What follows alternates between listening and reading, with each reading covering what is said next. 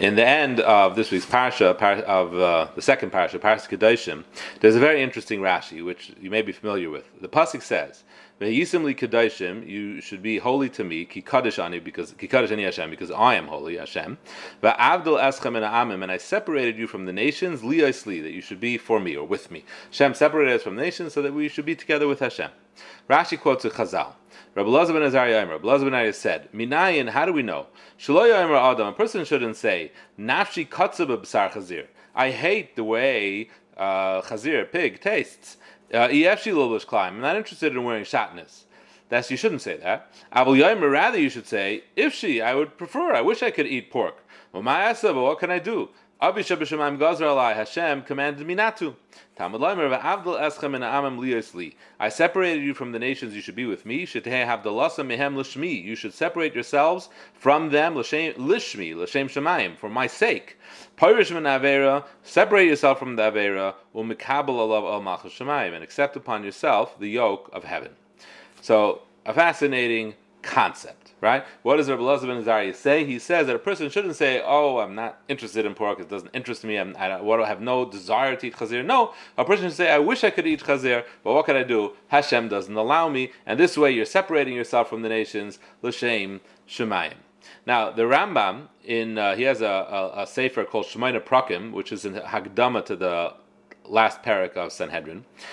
In there, he mentions that the philosophers, what he means, the Jewish philosophers, they maintain that it's wrong for a person to want sins, to want something that's usur.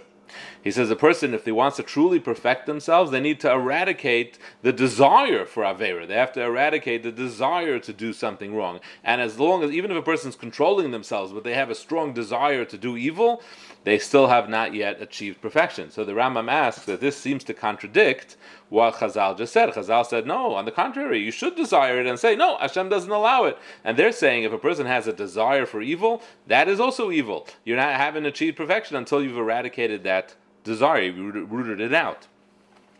So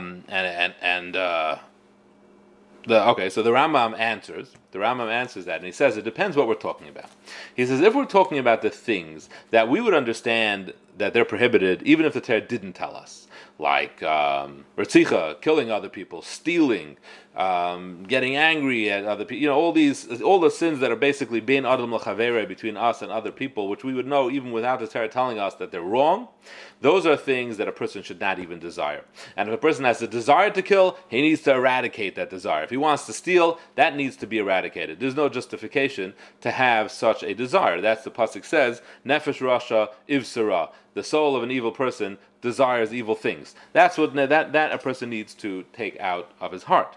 However, the commandments which are chukim, the commandments, the mitzvahs that we would not know without the Torah telling us, like eating treif and shatnez and so on, people we would marry, all the things really that Parshas Kedoshim talks about, there we should not say that we wouldn't be interested in anyway. No, that's where the pasuk is telling us. On the contrary, we would have sampled those things, but Hashem is the one who commanded us, l'shem shemayim, to accept upon ourselves al malchus shemayim, and that's why we don't partake of those things. So that's the difference. It depends if it's something which naturally we understand is asur, then we shouldn't even have a desire.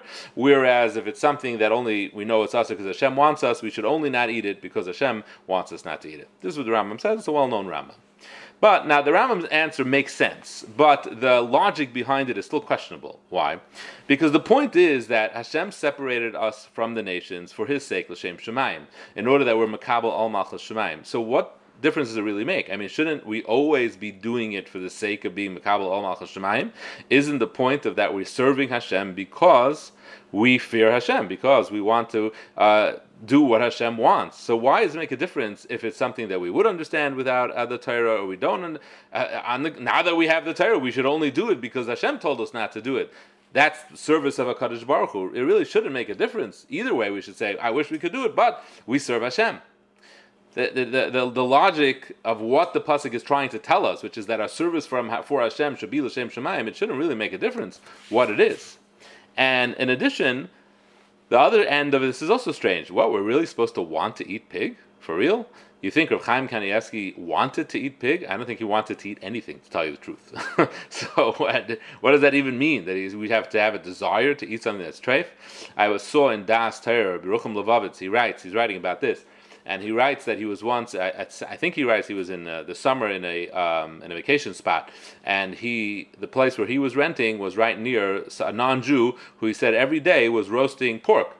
And he said it made him nauseous. He threw up a few times from the smell. So yes, we don't like that food. We've accustomed ourselves to what Hashem wants to the level where it makes us nauseous. So what does this mean? So I think we could understand it if we pay attention to the language of the pasuk. What does Hashem want? Hashem wants, "V'hevdaltem eschem li." I separated you from the nations so that you should be with me. Which means the concept that we're trying to achieve is a relationship with HaKadosh Baruch Hu. So if you think of it in those terms, so you can explain this with an example. Let me give you two examples and you'll understand exactly what the point is here. So imagine you invite someone to your wedding. You invite them to your wedding. And when they come, you thank them so much. It's so nice of you to come. It's so sweet of you to be here together with me and spend the simcha with me. And they tell you, you know what the truth is? I had absolutely nothing to do tonight. I just had nothing to do. I was bored stiff, and I couldn't even stay home because I had exterminators over, so I had to leave my house. And there's a free meal here, so hey, why not? I come, right? So if a person would tell you that, what would that mean? That means the person's attendance now is totally meaningless to you because they didn't come to be with you. That's not why they came. They came because they had no other reason. Why not? They might as well be here instead of being home. So they didn't come to be with you. And that's the secret of attending a wedding. You go to a wedding to be with that person on their special and happy day.